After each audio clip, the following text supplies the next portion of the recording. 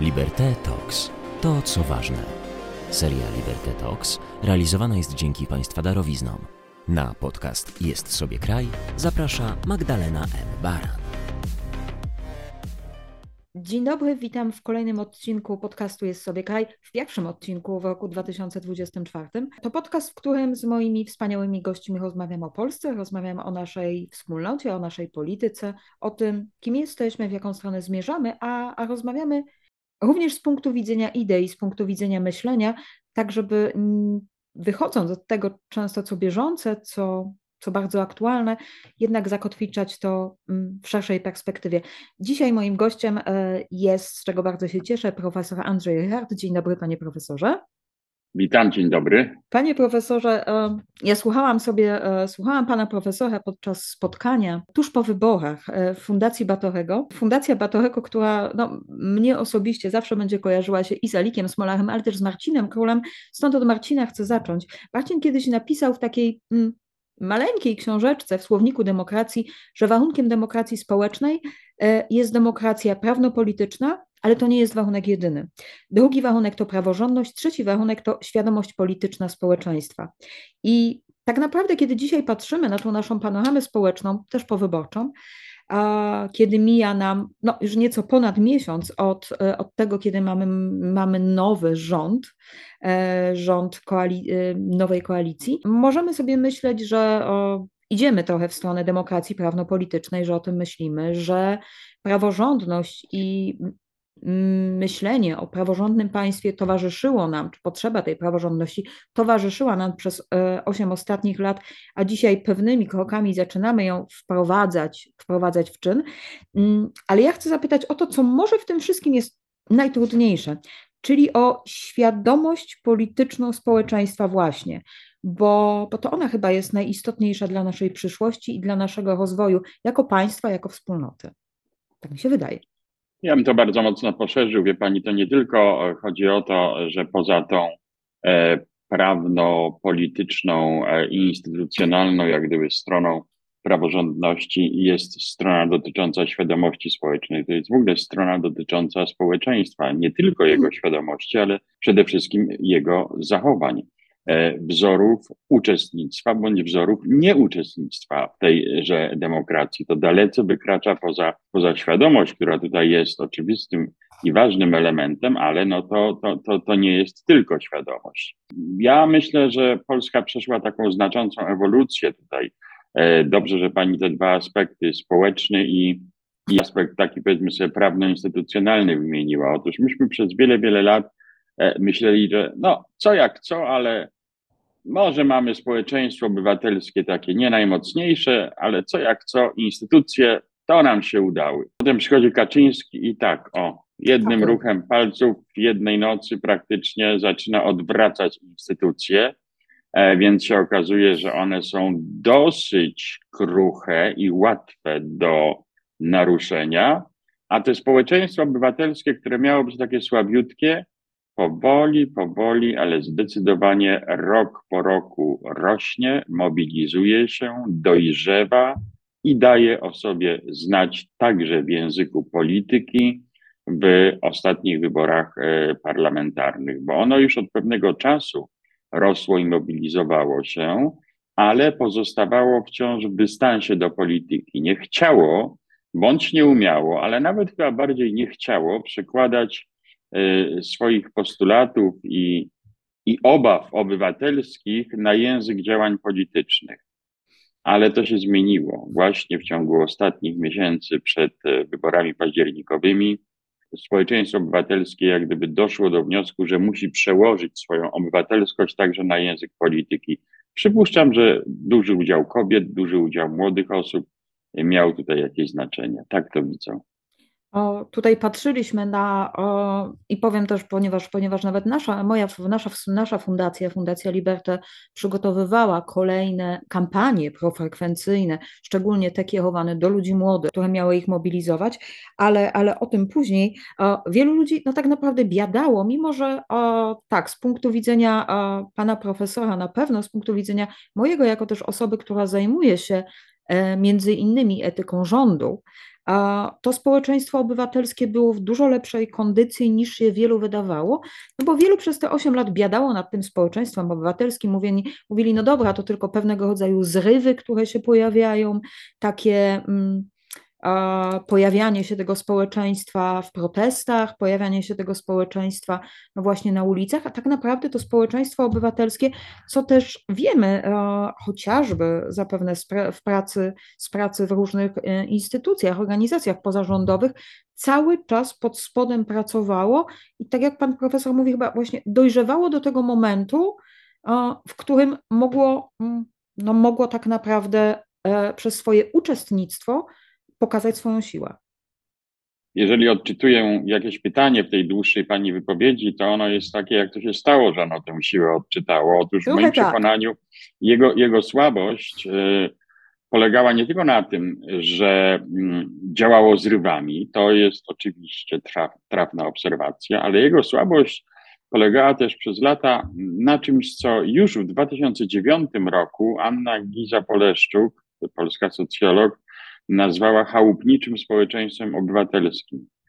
To znaczy, że to nie tylko chodzi o to, że to są wielkie zrywy na poziomie, powiedzmy, wręcz kraju, czy też regionów co jakiś czas, ale że jeśli jest na co dzień, to jest takie małe, nieformalne, na zasadzie sąsiad z sąsiadem, często poświęcone, czy też poświęcające się załatwianiu jakichś bardzo konkretnych, lokalnych spraw. No jest właśnie takie na etapie chałupniczym, jak to twierdziła Anna Giza-Poleszczuk.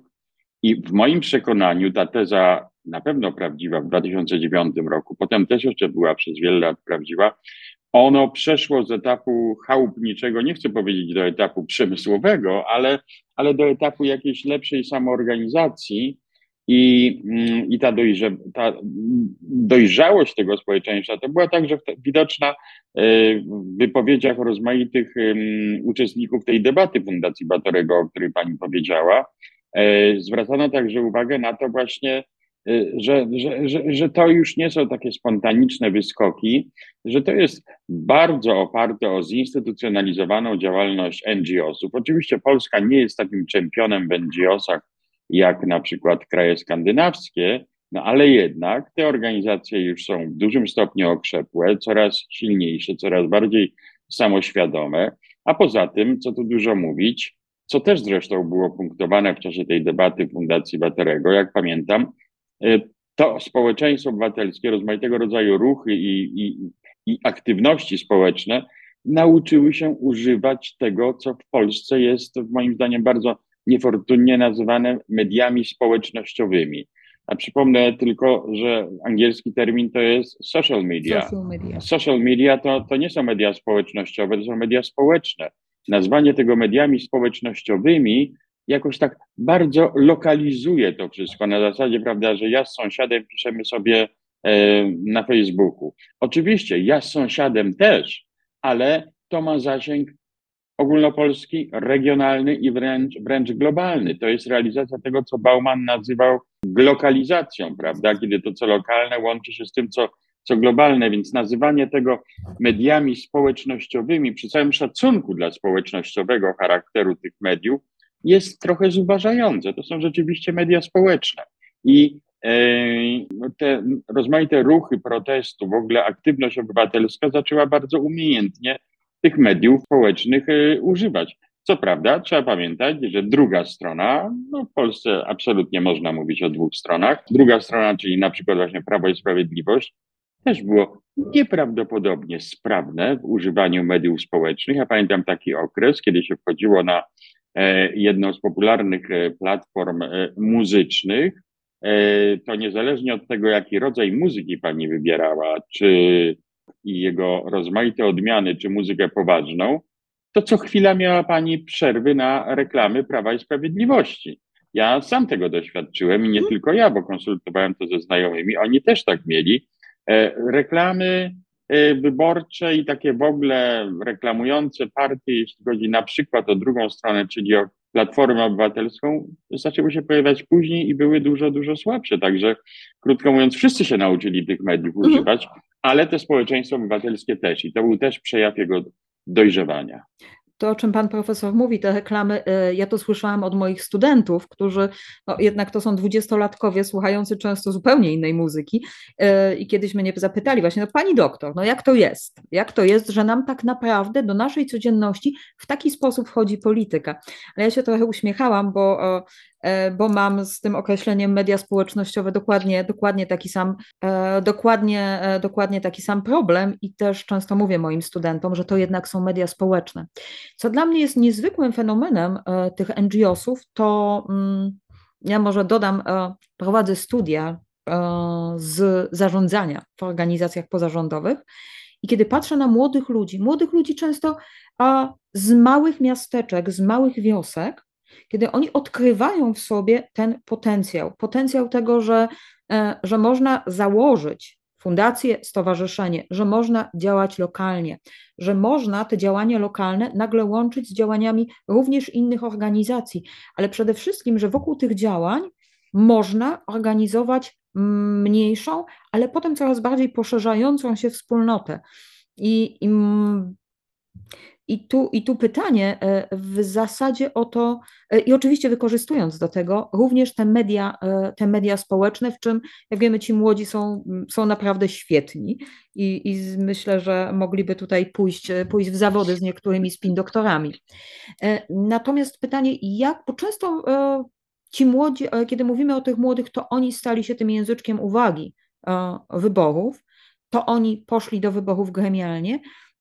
I pytanie o to, na ile właśnie tamten obóz odchodzącej władzy tych młodych w tym wszystkim nie docenił. Tego społeczeństwa obywatelskiego, w które oni tak naprawdę zdają się coraz mocniej wierzyć. Przegrana tamtego obozu jest moim zdaniem istotnie, tak jak pani zauważyła, wynikiem niedostrzegania zasadniczej zmiany w polskim społeczeństwie. Elementem tej zmiany jest także rosnąca aktywność młodych. No, to ona przekroczyła nawet chyba oczekiwania także i strony obywatelskiej, nazwijmy to, a PiS jej dramatycznie nie dostrzegł, ale PiS wielu rzeczy nie dostrzegł, bo PiS cały czas żyje jak gdyby w takiej nieświadomości właściwie dlaczego przegrał. PiS nie zrobił tego, co kiedyś minister Ziobro, używając takiego języka penitencjarnego i co mi się bardzo podobało, nazwał poddaniem się refleksji. No jak wiemy, poddać to się można karze, a nie refleksji. Otóż PiS nie poddał się refleksji pod tytułem dlaczego przegraliśmy wybory. Notabene przez długi okres czasu mówiąc, że wygraliśmy, ale prawda, wygraliśmy, ale może tak nie do końca wygraliśmy. I ta kwestia braku jak gdyby pogłębionej refleksji na temat tego, co się stało, jest moim zdaniem bardzo symptomatyczna, ponieważ ona w nieuchronny sposób będzie w moim przekonaniu spychała PiS na margines jakiś tam. PiS nie dostrzegł zasadniczej zmiany strukturalnej i świadomościowej w polskim społeczeństwie. Raz czy dwa bąknął na ten temat Jarosław Kaczyński, że może czegoś nie dostrzegliśmy. Tak. Raz powiedział coś na ten temat pan Mastalerek, ale za tym żadna pogłębiona refleksja nie poszła. Dominującą tendencją to jest to, jeśli nawet przegraliśmy, to przegraliśmy, bośmy mieli być może jakieś błędy w kampanii. Ja absolutnie zawsze przeciwko temu mocno protestuję. Ja uważam, że PiS miał kampanię doskonałą i co więcej, w moim przekonaniu uczciwą. Miał kampanię uczciwą w tym, że uczciwie pokazywała nieuczciwość PiS-u. Ta kampania pokazywała istotę Prawa i Sprawiedliwości i ludzie trafnie tę istotę odczytali. PiS nie przegrał przez kampanię, PiS przegrał przez PiS. Ale PiS nie chce się jak gdyby do tego przyznać, bo przyznanie się do tego oznaczałoby zakwestionowanie właściwie głównej istoty budującej tożsamość tę partię. Jądra tej partii. I to w moim przekonaniu powoduje, że w tej chwili, niezależnie od tego, jak trudne pułapki ona stawiał na nową władzę, jest partią schyłkową w moim przekonaniu. Jest partią schyłkową jeszcze przy zapowiedziach, wydaje mi się, że bardzo powiedziałbym realistycznych i racjonalnych także, że pan prezes będzie się żegnał z Prawem i Sprawiedliwością. To jest partia, która pozostawia swój elektorat rozproszony i niezaopiekowany, mówiąc brutalnie, bo ten elektorat także się zmienił. To nie jest tak, że się zmienił wyłącznie elektorat opisywany tym hasłem antyPiS. Nie, PiS po prostu ma przestarzały ogląd całej Polski, łącznie ze swoim własnym elektoratem. I to było przyczyną jego porażki. PiS przegapił to, że to jest społeczeństwo coraz bardziej sekularne, coraz bardziej modernistyczne, coraz bardziej, no powiedzmy sobie, wykształcone jednak mimo wszystko, coraz mniej niezamożne i nieustająco silne proeuropejsko w swoich deklaracjach i także zachowaniach, bo Europa jest częścią osobistego doświadczenia już bardzo dużej części naszego społeczeństwa, także sporej części elektoratu PiS-u. PiS to wszystko jakoś kompletnie zignorował i nie jest do tego przygotowany. I w tym sensie, tak, rzeczywiście PiS przegapił bardzo ważną zmianę. Tak naprawdę wydaje się, że PiS dalej tą zmianę przegapia, ponieważ brnie w tą samą narrację, to co nawet widzimy w ostatnich dniach, ale jakby to chcę zostawić sobie gdzieś na marginesie, chcę jednak wrócić czy zostać przy naszym społeczeństwie obywatelskim. Coś, czym PiS, taka karta, którą PiS grał dość często. My pewnie mamy z tyłu głowy jednak to, że społeczeństwo obywatelskie oznacza również pewną wspólnotę wartości. I jak patrzymy na te 8 lat rządów poprzedniej ekipy, no to z tymi wartościami mieliśmy, że nie najszczęśliwsze określenie, ale pewnego rodzaju problem. Bo to, co powinno łączyć, to tak naprawdę zaczęło nam nas dzielić. To jest ten moment, kiedy mówimy o tym, że mamy, czy mamy dwie Polski, chociaż to doskonale wiemy, nie zaczyna się tak naprawdę w czasach PiS-u, tylko dużo wcześniej, bo jednak Polska jest gdzieś podzielona na tą Polskę bardziej konserwatywną i bardziej modernistyczną, ale mamy ten moment, kiedy pewne wartości zostają zawłaszczone, kiedy nie każdemu przysługuje godność, nie każdy może nazywać się patriotą, przynajmniej w tej narracji PiS-u i też słysząc to, co wychodzi w badaniach, które czytam, ale też to, co wychodzi mi w codzienności, nawet z tymi młodymi ludźmi, to oni mówią, kurczę, ale te wartości są nasze i to dla nich jakby staje się takim też elementem ważnym, tym zaczynem tego społeczeństwa obywatelskiego, mówienie o wartościach, które tak naprawdę są wartościami wspólnymi. I co z nimi, co z tym naszym podziałem na te dwie Polski ze względu na wartości właśnie, na to zawłaszczenie wartości. To zawłaszczenie było skutecznie realizowane przez sporą część tych 8 lat. Za tym zawłaszczeniem wartości szło oczywiste zawłaszczenie instytucji, praktyk politycznych, ponieważ PiS próbował budować bardzo taki całościowy system, od idei przez instytucje do praktyk politycznych. No ale te idee leżały na samym początku, jak gdyby u podstaw tego wszystkiego. I uważał PiS, że jest w zasadzie jedynym strażnikiem czegoś takiego jak wartości tożsamości narodowej, wartości tradycji, wartości patriotyzmu, ale do pewnego momentu, bo wydaje mi się, że jednym ze źródeł sukcesu tej strony obywatelskiej w wyborach 15 października było to, że nastąpiło stopniowe odzyskiwanie tego, co było zawłaszczone, czyli części tych wartości. No to było bardzo wyraźnie widoczne w tych marszach. Pamiętamy, że w tych marszach był tłum biało-czerwonych flag, że Platforma, która miała być partią ciepłej wody w kranie, okazała się partią, która potrafi pobudzać emocje, potrafi tymi emocjami zarządzać. No, tutaj ogromna, nie do przecenienia jest rola przywódcy, jakim jest Donald Tusk, który potrafi mówić także w języku emocji i potrafi przekazać taki oto, powiedziałbym, główny apel, czy też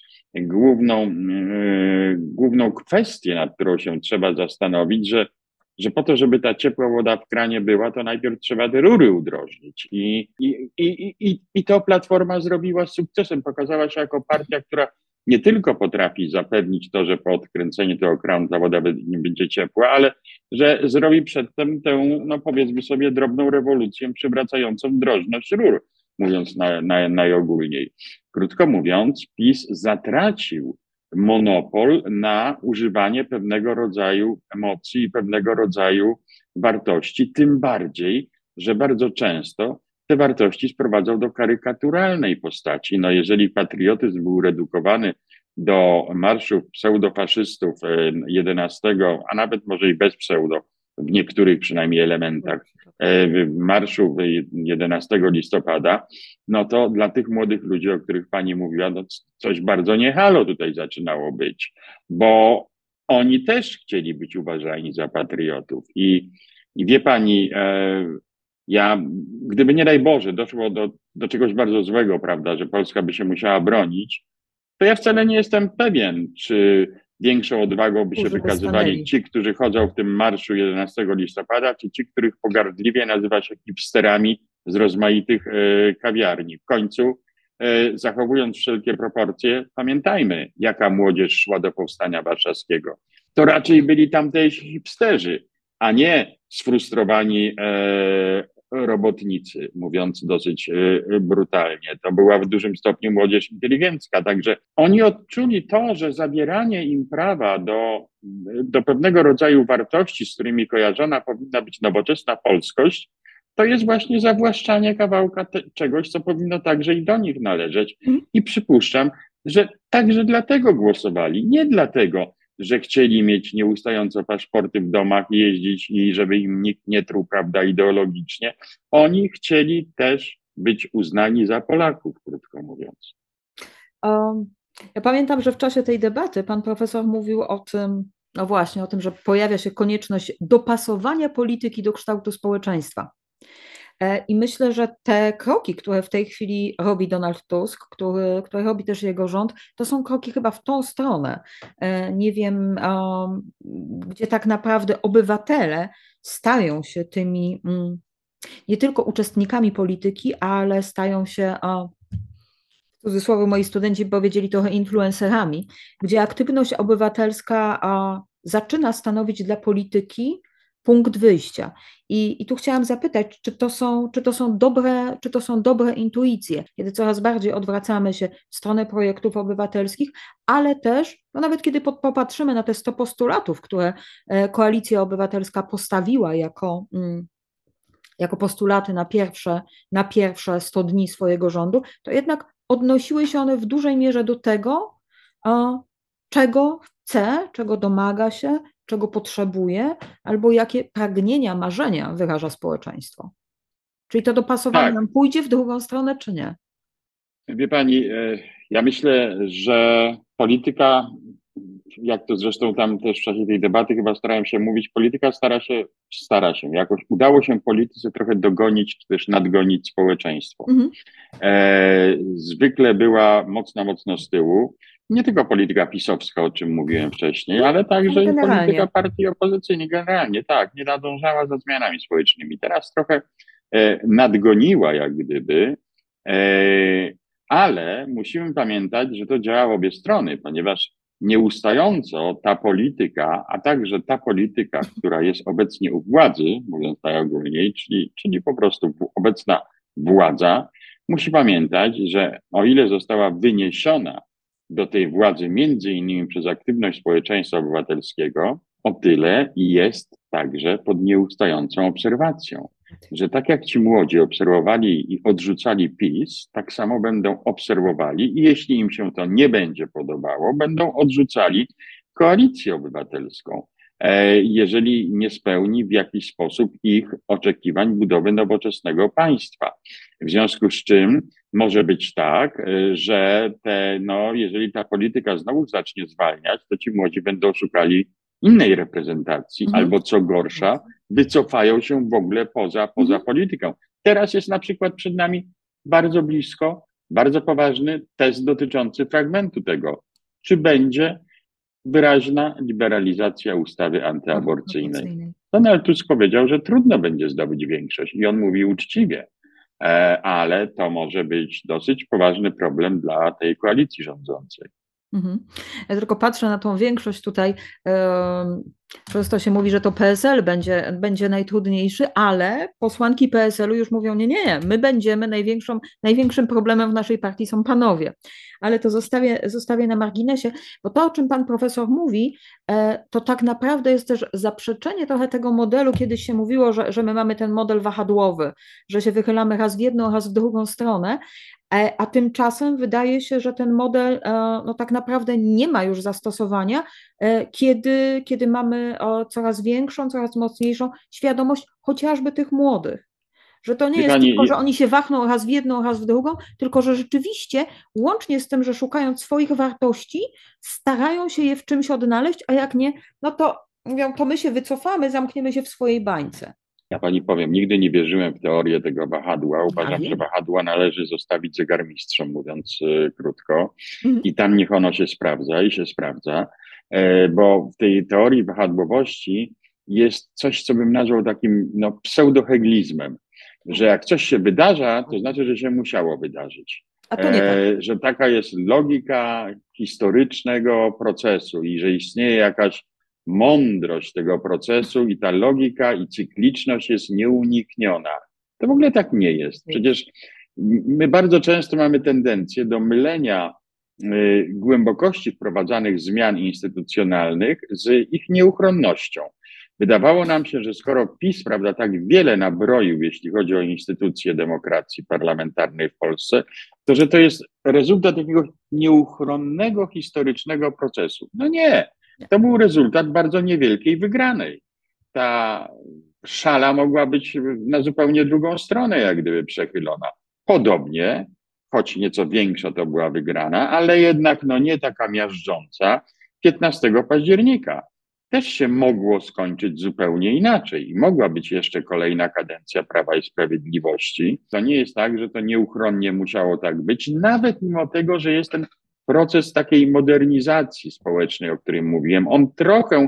On trochę modyfikuje te moje zastrzeżenia mówiące o tym, że bardzo różnie może być. W dłuższej perspektywie proces w kierunku modernizacji jakoś zapewne istnieje, ale ja wierzę też w coś takiego, co się nazywa, powiedzmy sobie, taką kontyngencją, czyli splotem dosyć nieoczekiwanych, nieprzewidywalnych wydarzeń, których mieliśmy po prostu w ciągu ostatnich lat bardzo, bardzo wiele, począwszy od tego, że myśleliśmy, prawda, że transformacja to wiadomo jaki ma kierunek, a zaczęła ona w pewnym sensie trochę zawracać w Polsce, prawda? Że myśleliśmy, że Rosja, to może jest kraj nieprzyjemny, ale przynajmniej jakoś przewidywalny, a tu się okazało, że jest kompletnie nieprzewidywalna. Że myśleliśmy, że już co jak co, ale choroby zakaźne to w latach 50. zostały, prawda, w skali światowej mniej więcej pokonane, a tutaj raptem wybucha COVID i stawia nas przed ogromnymi wyzwaniami. Także nieustająco musimy być przygotowani na coś nieoczekiwanego i mimo tego, że gdzieś tam podskórnie powoli proces społeczny idzie, to odchylenia od niego mogą cały czas być. Zmierzając ku końcowi tak naprawdę, zostały mi dwa pytania, które gdzieś sobie stawiam jako istotne. Wracając do Donalda Tuska, do tego, w jaki sposób on zaczął, czy trudno powiedzieć, być może nauczył się też w inny sposób przemawiać, w inny sposób rozmawiać z ludźmi, w inny sposób niż mieliśmy z tym do czynienia przed rokiem 2015, odbierać i być wyczulonym na te społeczne emocje.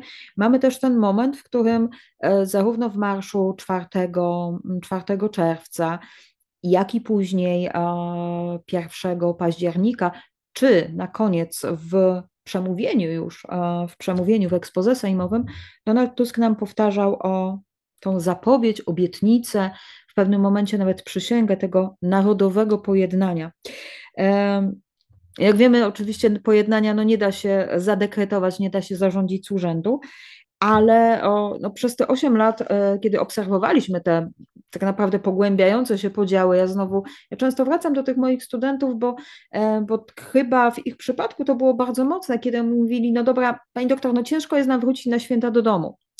Ciężko jest nam wrócić na święta do domu, ciężko jest nam rozmawiać z rodzicami, z dziadkami, ale tak naprawdę słyszało się to od bardzo dużego grona osób, że te rozmowy były trudne. I pytanie, czy takie odzyskiwanie państwa, odzyskiwanie wartości, jakby uświadamianie tego, że one są wspólne, są nasze i nie muszą dzielić, jest jakąś szansą na to pojednanie, które nie będzie jakimś takim, i tu mi to drugie pytanie podchodzi, prostym symetryzmem, że dobra, to jakoś pójdziemy tą ścieżką pośrodku, Panu Bogu świeczkę, diabłu ogarek, tylko jakimś takim autentycznym pomyśleniem, dobrze, jesteśmy różni, ale stanowimy jedno społeczeństwo i widzimy wspólne interesy. Gdzie Pan Profesor widzi ku temu drogę?